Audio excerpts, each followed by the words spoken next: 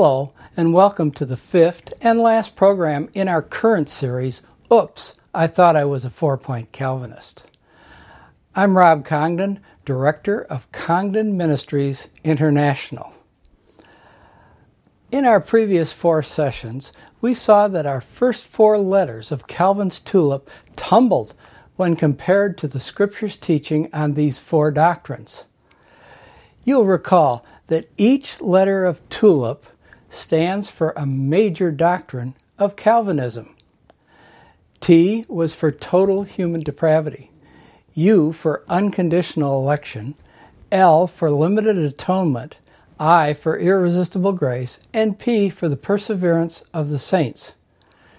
Remember also that Calvinists consider these points to be the undergirding foundation for their understanding of theology and of their God. As a young man, I called Calvin's system my suit of theology. At that time, I believed there were only two brands of suits to choose from, either Calvinist brand or Arminianism brand. Now, because I believe the Bible clearly teaches that a genuine believer is eternally secure and cannot lose his or her salvation, I base that on Jude 24 and 25, 1 Corinthians 3:15, and Romans 8:29 and 30. Therefore, I rejected Arminianism and concluded that, I must be a Calvinist since there's only two choices. As you'll recall through our series, we've taught there are more than two choices. There's a third. While I was right in my conclusion, I certainly had not studied the doctrine in any depth. But in this session, we'll now do just that. It's my hope that through these sessions, you are gaining a better understanding of the biblical definitions for these doctrines, and that you too will find the suit of theology that fits you. I have found mine, and for lack of a better name, I call it Biblicism. Join me now in our fifth session of this series where I consider the P of tulip, Calvinism's perseverance of the saint, and see if it too must tumble. I've entitled this session Perseverance. It really means what?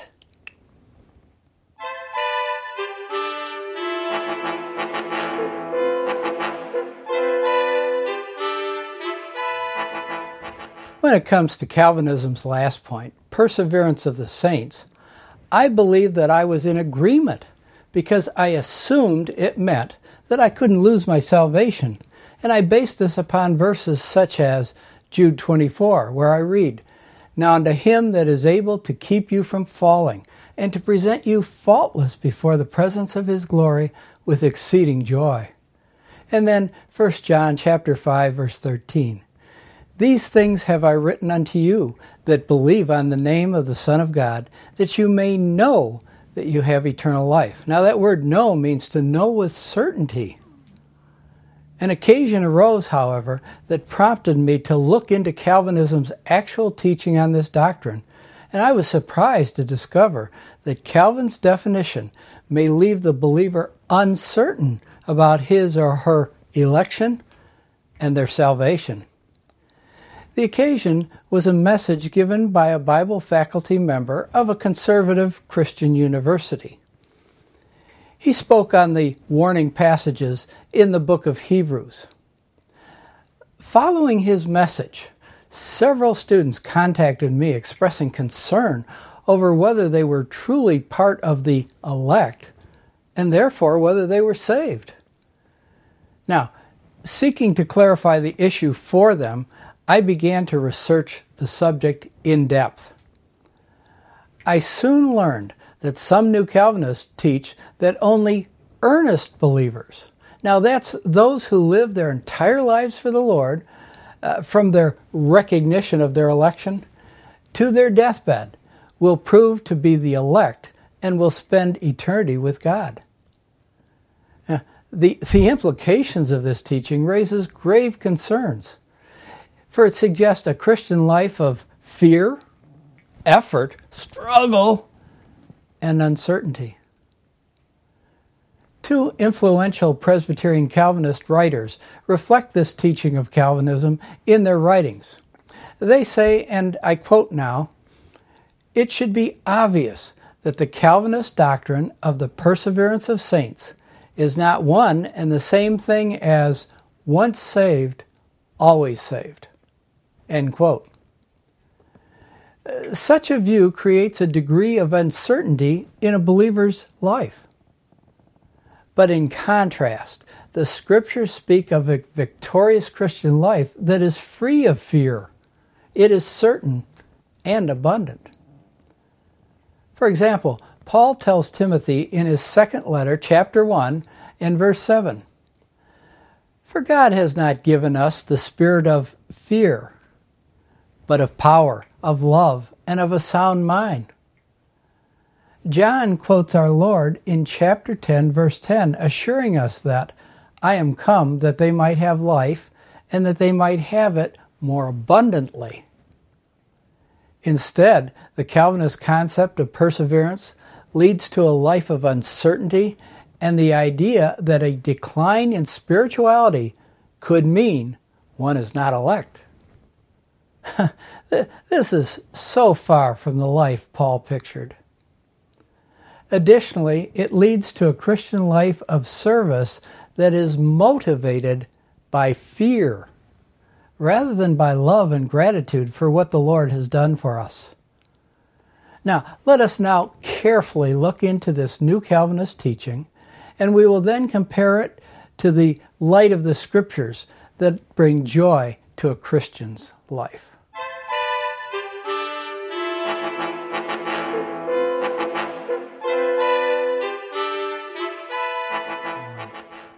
It's very important to understand the great contrast between Calvinist teaching on perseverance and the teaching of the Bible. We'll first examine the Calvinist view of perseverance as taught by the New Calvinists. In describing perseverance, John Piper, a leading spokesman for New Calvinism, indicates that our faith must endure or continue to the end of our lives. And I quote him, "No Christian can be sure he is a true believer. Hence, there is an ongoing need to be dedicated to the Lord and deny ourselves so that we might make it." End quote. We might make it? Frankly, I couldn't believe when I read this. In another paper stating their position on this matter, Piper and his staff affirm, and again I quote, "We must also own up to the fact that our final salvation is made contingent upon the subsequent obedience which comes from faith." End quote. Key to understanding this statement is the Calvinistic approach based upon their understanding of justification. Again, according to Piper, and I quote, "God justifies us on the first genuine act of saving faith. But in doing so, he has a view to all subsequent acts of faith contained, as it were, really like a seed in that first act." End quote. The Calvinist chart on salvation reflects a two-part process. According to Piper and other Calvinists, God first elects individuals before the foundation of the world. Some will have eternal life with heaven, and some will have eternal life existence in hell apart from God. At the right time in history, the elect individual is regenerated by the Holy Spirit. This is independent of any action on the part of the elect. Now, I've explained this much more fully in our second program of this series, so I hope you'll go back and view that. At some point later in the life of the elect person, they respond to God's regeneration by an act of exercising belief or acknowledgement in Jesus Christ. This act is called the first act of faith and initial justification. Then a life of ongoing faith through obedience to the Scriptures. For many new Calvinists, this is a life following the Ten Commandments and its legalistic works lifestyle. And then finally, at the end, if one has enough proof of their being elect by their acts, they're finally justified. Full salvation is contingent on this final justification. You see, in other words, Christians must struggle to be obedient and holy their entire lives in order to assure that they reach final salvation. Now, Piper does allow for failure and sin, but only for incidental periods of dryness. Thus, for the Calvinist, this means uncertainty throughout life, a wondering if one is truly among the elect. I ask you, where is the joy of such perseverance? Well, let's consider now how Calvinists' view of justification influences this understanding of perseverance by them.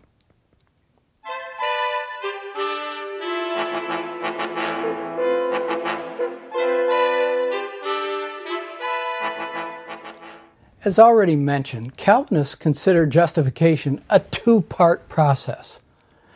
Initial justification occurs simultaneously with the first act of faith. As I've already discussed under irresistible grace, God supposedly regenerates the elect individuals at some point prior to their initial act of faith, of saving faith, if you will, thereby making it possible for them to be the elect.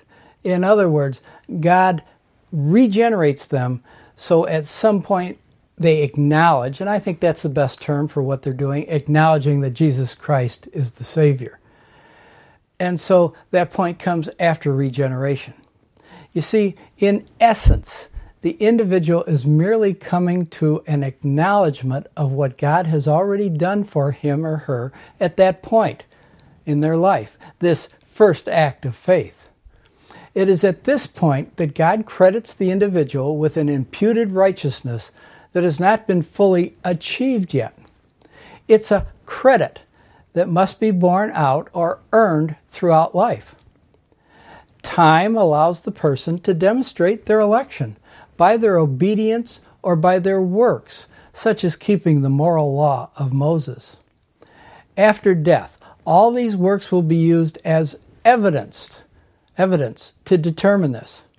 If there is sufficient evidence, the person is elect. If not, he or she just isn't elect. According to Calvinism, it is only at this point that individuals will know for certain that they are saved. Only then can they say with certainty, I was saved. This demonstration will occur at the final judgment, the Great White Throne Judgment. You see, for Calvinists, there is just one final general judgment in which the sheep, that's the elect, and the goats, that's the non-elect, they're separated. Those elect are for eternal life in the kingdom, and those non-elect for eternal death in the lake of fire. Clearly, Calvinism's understanding of justification influences their eschatology. Now, if you're dispensational, as I am, you realize that the Great White Throne Judgment, as taught in the Scriptures, is for the unsaved of history. We Christians, when we receive Jesus Christ, we are already past the judgment because Christ judged at the cross and He paid for our sins. Oh yes, we will see Him at the Bema, and I believe that's kind of like an evaluation time, but it's not a judgment. So the Great White Throne Judgment is not for believers, but Calvinists believe it is.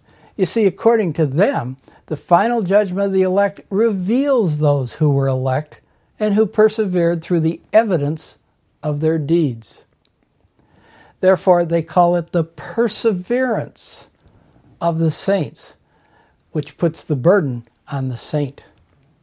John Piper uses Abraham as his example and his explanation of this two-part justification concept.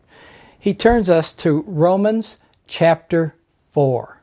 So please turn to Romans chapter 4, And we can see that this is where he begins his argument, that Abraham demonstrates a two-part justification. We read in verse 3, "For what saith the Scriptures? Abraham believed God, and it was counted unto him for righteousness." We are reminded, as does John Piper saying, that this takes us back to Genesis 15:6, where he notes that God declared Abraham righteous at that point. So therefore, this is Abraham's first act of faith, and thus it is Abraham's initial justification. So going from Romans 4, let's go back to Genesis 15, and we'll be able to see, according to John Piper, better a two-step process of justification. So if you'll turn back now to Genesis 15, and we're going to review this idea of the Calvinistic initial justification. And we're going to begin where God speaks to Abraham, where Abraham is considering making his steward Eliezer his heir. Okay, Genesis 15, verse 1, we read, "After these things the word of the Lord came unto Abram in a vision, saying, Fear not, Abram, I am thy shield and thy exceeding great reward. And Abram said, Lord God, what wilt thou give me, seeing I go childless, and the steward of my house is this Eliezer of Damascus? And Abram said, Behold, to me thou hast given no seed, and lo, to one born in my house is mine heir. And behold, the word of the Lord came unto him, saying, This shall not be thine heir, but he that shall come forth out of thine own bowels shall be thine heir. And he brought him forth abroad, and he said, Look now toward heaven, and tell or count the stars, if thou art able to number them. And he said unto him, So shall thy seed be. And he, Abram, believed in the Lord, and he counted it for him righteousness. Believed on the Lord, and the Lord counted that as righteousness. You see, when the Lord counts this act for righteousness, Piper says this is the act of righteousness. It's really initial justification. This is really just the start of the path to salvation for Abraham. There will then follow 20 plus years of Abraham's life where he will continue to show obedience prior to obtaining his final justification. This period is recorded in Genesis 15 through 21. It's, according to Piper, the evidence of Abraham's perseverance. According to Piper, at the end of this period, Abraham achieved his final justification, which is now pictured by his subsequent and final act of faith, that led to the birth of Isaac. Recorded over in Genesis 21. So let's go back to Genesis 21, and we'll look at verse 5. And Abram was 100 years old when his son Isaac was born unto him. So now Abraham, 100 years old, sees that Isaac has come in fulfillment of what God prophesied. According to John Piper, this is a clear demonstration of both initial and final justification, with all these years in between. Note, however, in Genesis 21, verse 5, it does not mention Abraham's righteousness or justification. Furthermore, he does not account for the fact that Abraham did not have to wait for the great white throne judgment to have his evidence examined and be declared finally justified and righteous. Apparently, Abraham was given special exemption from the great white throne judgment. Now, I know I'm being a little humorous, but I'm trying to show you the inconsistency here. Perhaps this is so that we can see he truly was elect and had the evidence to prove it. God sort of indicates to us by these verses, and so we can know for certain. Once again, I stress this. We have an inconsistency within Calvinism. I think at this point it's very important to define our terms. New Calvinism proclaimed this two-part justification, and they offer Abraham as proof of the doctrine. Now, before we can accept their definition of justification, we need to see how the Bible defines justification.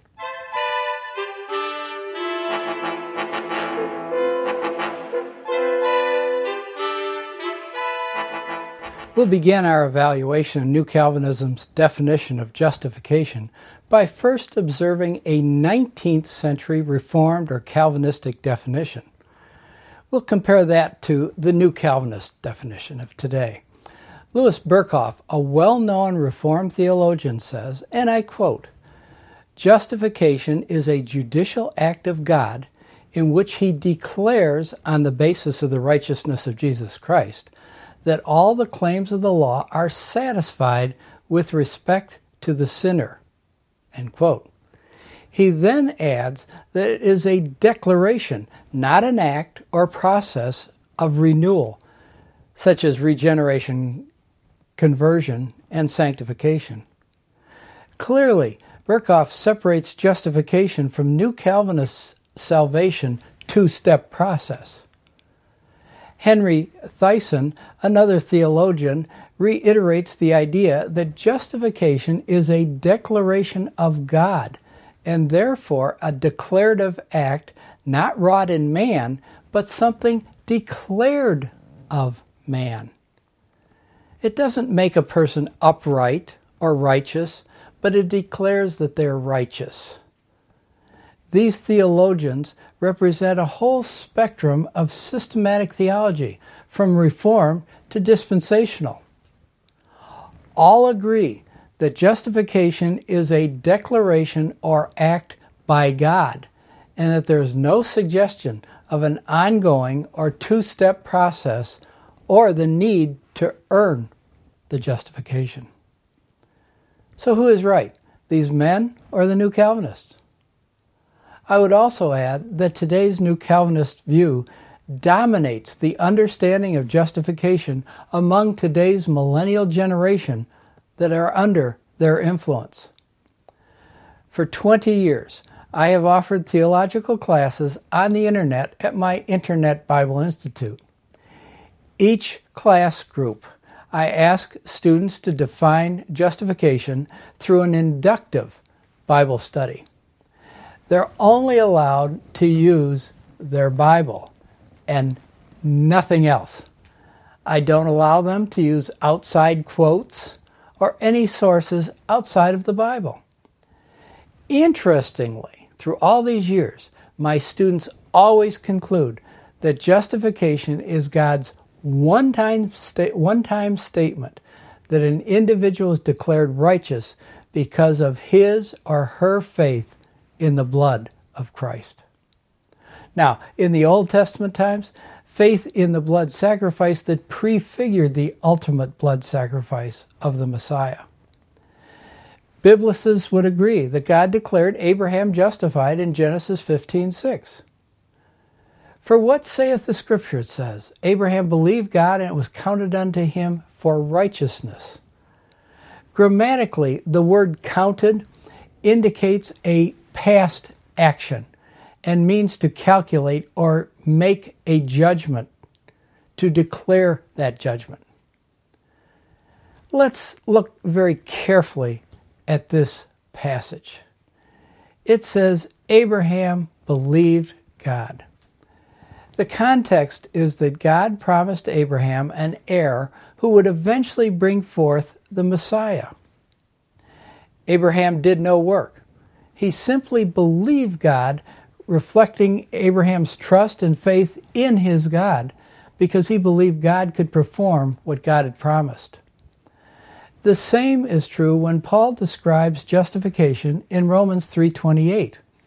And I quote, "Therefore we conclude that a man is justified by faith without the deeds of the law," or without works.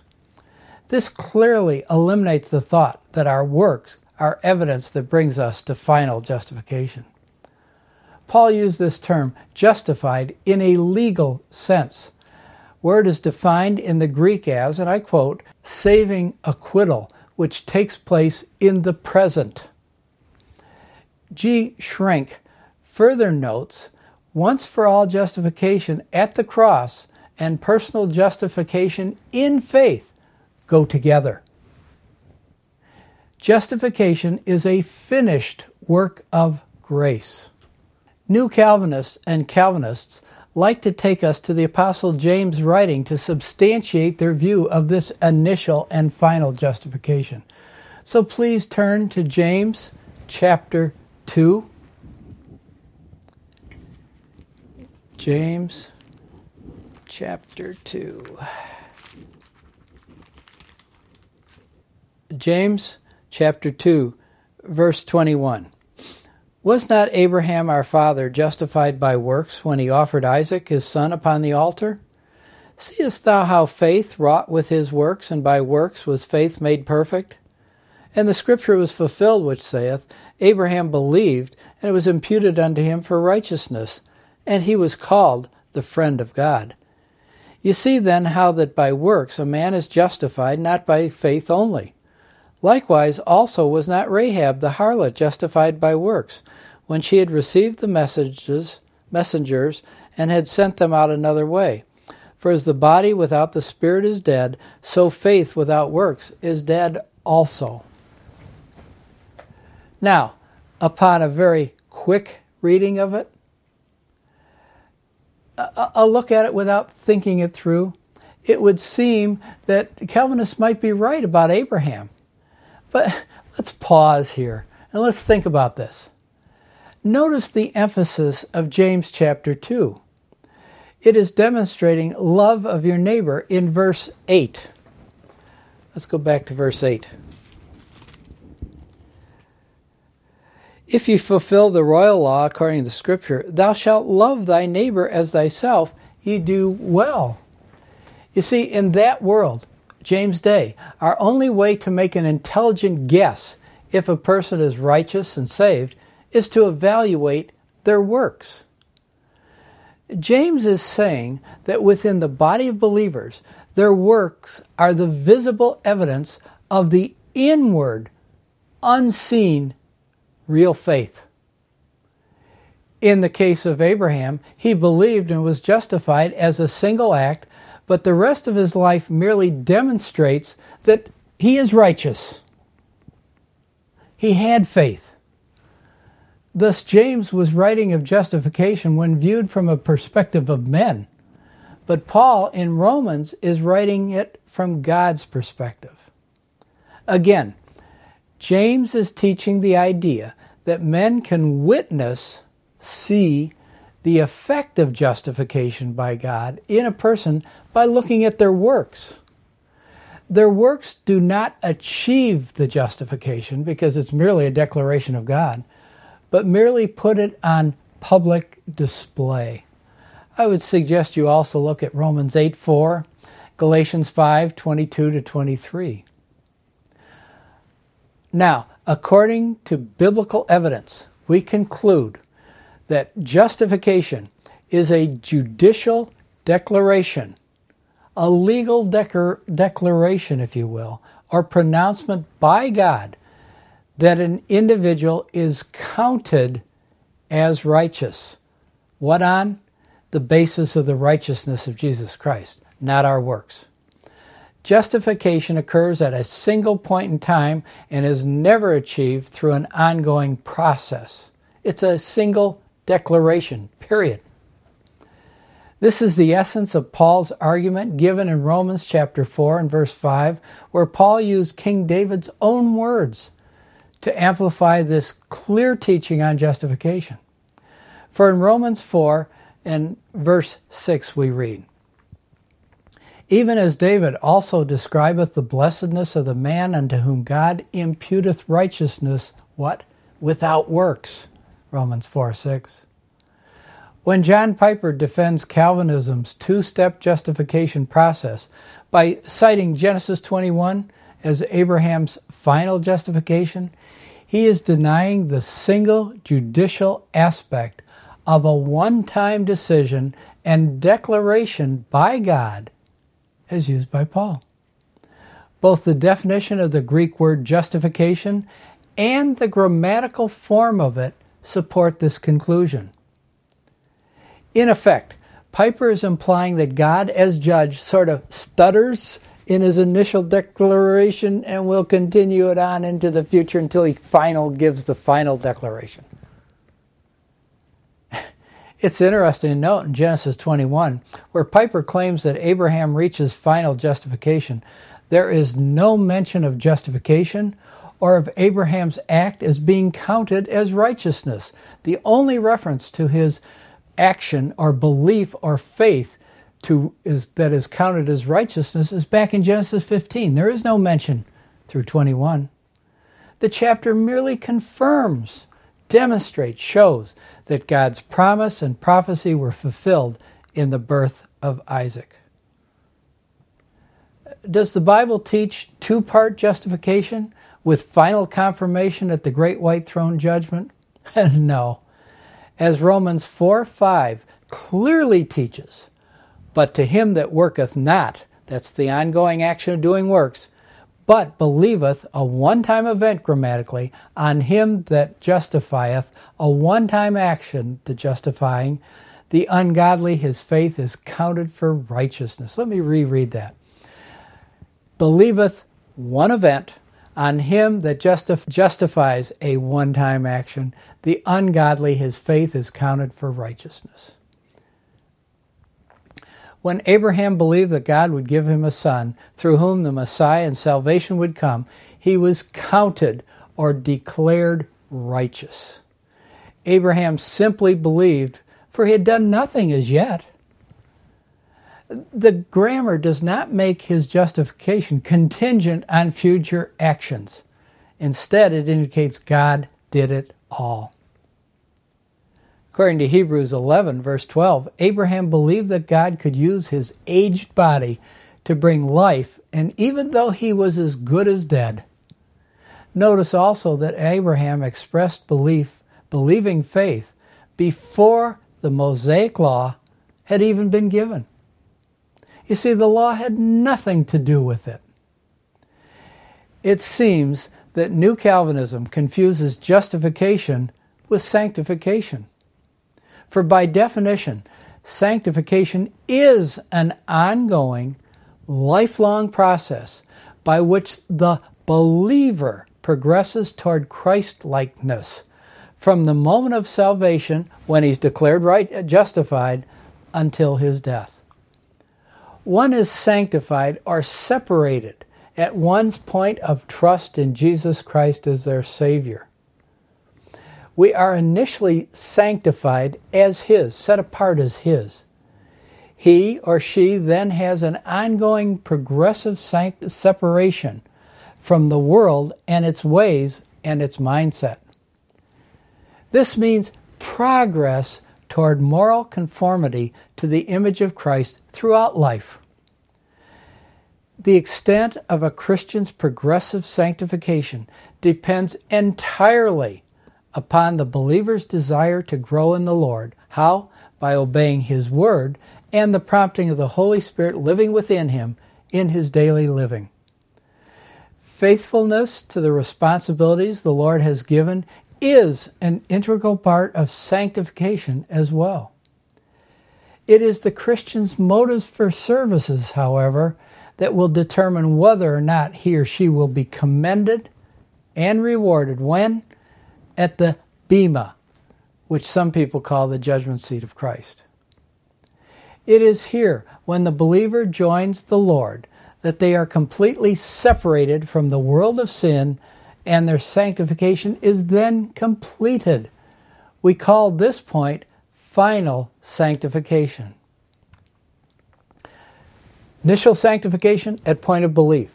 Ongoing progressive sanctification, growing more like Christ, developing more the mindset of Christ, and conforming more to the image of Christ, until our final sanctification that totally separates us from all sin and from our sin nature. Throughout life, as a believer, believers should be motivated how? By gratitude and love for the Lord, not by fear or the need to get enough evidence to prove they're the elect. For you see, doing that only results in dead works that'll be burned as wood, hay, or stubble, according to 1 Corinthians 3, verses 11 through 15. I'm going to stress this.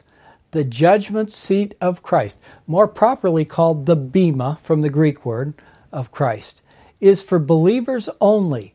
It is a time of evaluation that will determine each believer's rewards as well as help determine responsibilities in Christ's coming kingdom.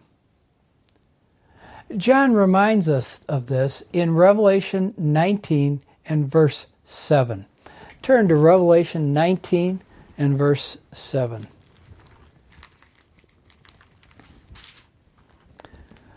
Revelation 19, verse 7. We're talking about here the marriage supper of the Lamb. We're talking about the bride of Christ. That's all true believers from Acts chapter 2 to the catching up of the church at the rapture. And we read in verse 7, "Let us be glad and rejoice and give honor to him, for the marriage of the Lamb is come, and his wife hath made herself ready." Do you see that? And his wife hath made herself ready. Ready for what? For the marriage. I believe making herself ready is this very process of progressive sanctification. It's part of the Christian life. Unlike classic Calvinism and New Calvinism's teaching that all will stand before God at the great white throne judgment to determine whether or not they are truly part of the elect and saved, biblicists hold that believers were judged at the cross of Christ and were merely evaluated or rewarded at the coming bema or judgment seat of Christ. That will be part of making us ready for the marriage supper of the Lamb and then to rule and reign with him in his kingdom. There, motives for our actions will be revealed at the bema and things will be made right between believers, but nobody at the bema will be unsaved. I like to think of it because I think this is what the Scripture really teaches. It is a time of final preparation before the bride is gloriously clothed in white linen, which represents her righteousness. That's declared in verse 8. "And to her was granted that she should be arrayed in fine linen, clean and white. For the fine linen is the righteousness of saints." What a glorious day that'll be. At this point, it's well to point out that the fruit or the works that result from genuine salvation should flow naturally from a true believer, not out of fear and trying to earn evidence. We need to remember, though, that God promises to preserve those who are truly his. Regrettably, there are some believers who grieve the Holy Spirit and they bear little fruit. God even takes some to be with him early because they are causing harm or bringing shame to the body of Christ. You can find that in 1 Corinthians 11. There is no promise, however, to those who are false believers, even though they may outwardly demonstrate what seem to be works of goodness. For even Satan can appear as a minister of light. 2 Corinthians 11, verse 14. Now, God's promise to preserve the believer should be assuring to each of us. God progressively outlines his promise to protect those who are justified. He does this in Romans 8, verses 29 and 30. So turn back to Romans chapter 8.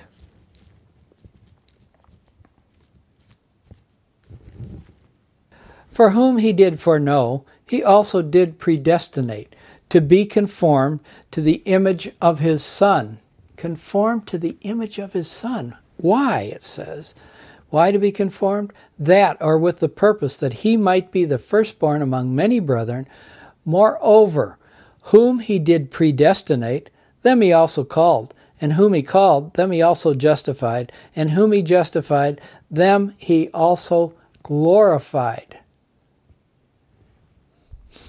You see, the word here, predestinate, is used here to indicate God's predetermined plan to conform those who he foreknew in other words, the bride of his Son, to the image of his Son, not foreknowed or determined or elected to be saved.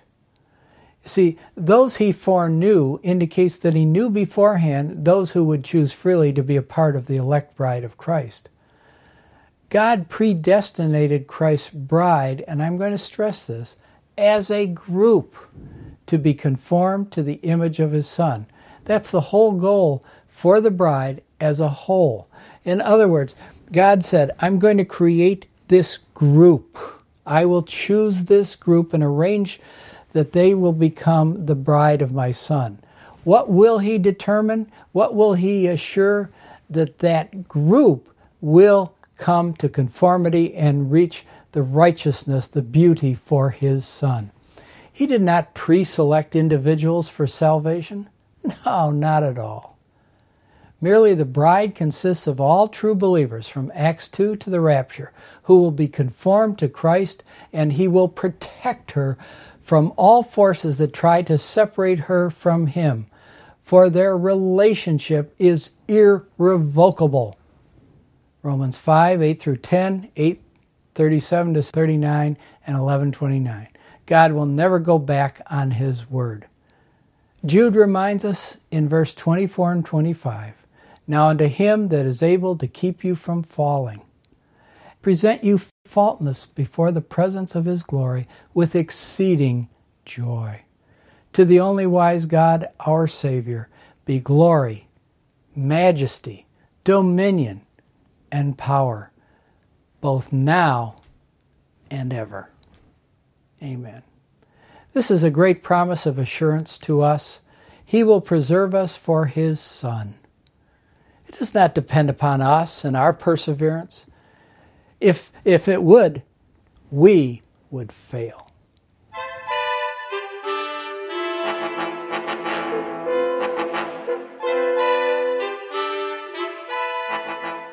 Based upon the Scriptures, I've concluded that the word perseverance is not a correct term to be used for God's action in preserving us now and in eternity. The New Calvinist use of perseverance suggests the actions or works of the individual in reassuring themselves as being part of the elect. As has been shown in our previous sessions, God does not elect people to salvation. Once a person receives Christ by faith and the Holy Spirit indwells him or her, it is God's responsibility to preserve the believer for eternity as his child, and I would note, as the bride of his Son in the church age. Remember, the Spirit was the earnest or the promise of our eventual marriage. The implication of the word preservation is that of protection from harm, peril, or injury. According to Jude 24 and 25, it is God who preserves his people, not individual effort. Is there a place for good works in the Christian life? Well, because Calvinism places emphasis on works to provide evidence for final justification, we need to understand the place of works in God's plan. We've already discussed sanctification and how our faithfulness in serving the Lord out of love, and I would stress gratitude, we determine our future responsibilities in his coming kingdom. According to Ephesians chapter 2 and verse 10, we are his workmanship, created in Christ Jesus unto good works, which God hath before ordained that we should walk in them. Again, Ephesians 2 verse 10. Works should flow naturally from an earnest believer as he or she yields to the leading of God's Word and the guidance of the Holy Spirit. You see, the Word and the Holy Spirit help to conform the believer to Christ's image and prepare the Christian for those future responsibilities we'll have in Christ's kingdom.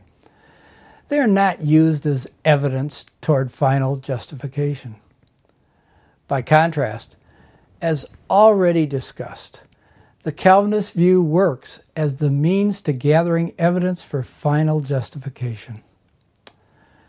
Final justification is achieved by persevering, ongoing in good works out of fear that a slip or a spiritually dry period could mean one is not elect. Works are done out of obligation or fear instead of love, and frankly, they offer no assurance of eternal life. Interestingly, it has been recorded that nearly all of the Puritan divines, now the Puritans were Calvinistic and they taught perseverance, that all of the divines or leaders went through great doubt and despair on their deathbeds as they realized their lives did not give perfect evidence that they were elect. How sad a life to live as a Christian if perseverance were true.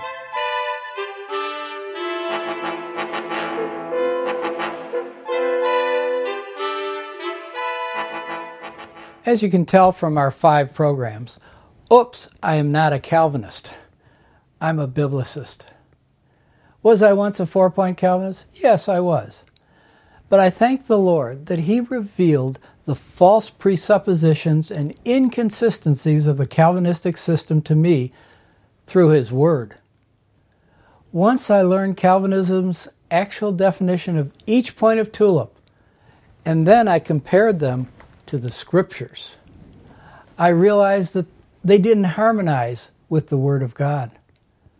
I acknowledged that I had been misled and needed to change my position. I am now a biblicist. It's my hope that you too will carefully consider these points of doctrine in the light of God's Word. Calvinism, with its remarketed label called New Calvinism, is rapidly infiltrating solid Bible-teaching churches and schools, and it's infecting Christianity throughout the world. Not only is it misrepresenting the character and the nature of God, it is also offering a form of godliness that denies the power thereof. How? By altering the gospel of salvation and the motives for Christian living and serving. According to New Calvinist John Piper, and I quote, "The doctrines of grace, total depravity, unconditional election, limited atonement, irresistible grace, perseverance of the saint are the warp and the woof of the biblical gospel, so that so many saints have cherished for centuries." End quote. He and other New Calvinists present a supposedly loving God who unconditionally pre-selected some for eternal life and others for eternal death. A loving God who sent His Son to die only for the elect of the world, pre-programmed the elect to respond to Him as mere robots, and causes believers to live lives fearing that they will not provide enough evidence to warrant full justification at the great white throne judgment. This teaching is but a short step to salvation by works. Another crucial issue is Calvin's incorrect teaching on God's judgments and end-time events that are facilitating Satan's plan to bring apostasy into the church and render it ineffective in these crucial latter days of the church age. In a future program, I hope to expand on this great danger. The fact that this aggressive movement is successfully redefining the gospel of salvation should be enough to alert earnest believers to the seriousness of the times that we are now in and our need to contend for the faith.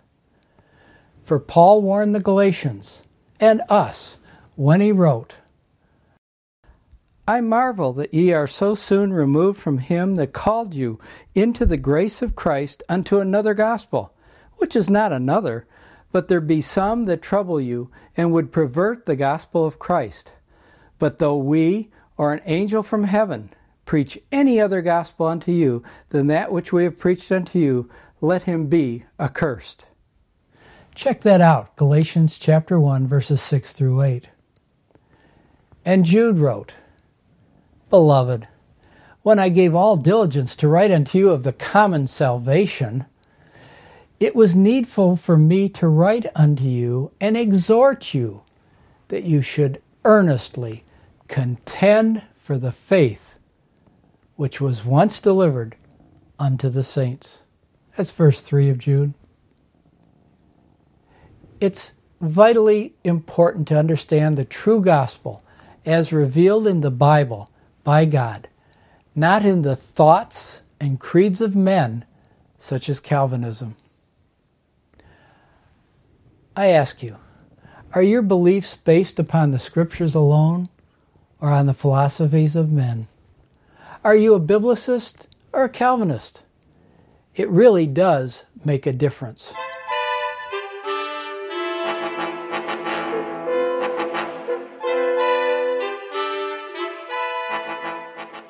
I hope you have found this series helpful, and please feel free to contact us with suggestions, questions, and comments.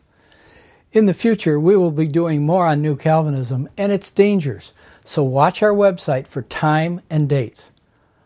Also, if you have found our internet channel helpful, you might prayerfully consider a tax-free donation to help us with our expenses. You can donate through our website, and we would greatly appreciate you being a part of our ministry. Now may the Lord bless you mightily as we see you either here or in the air.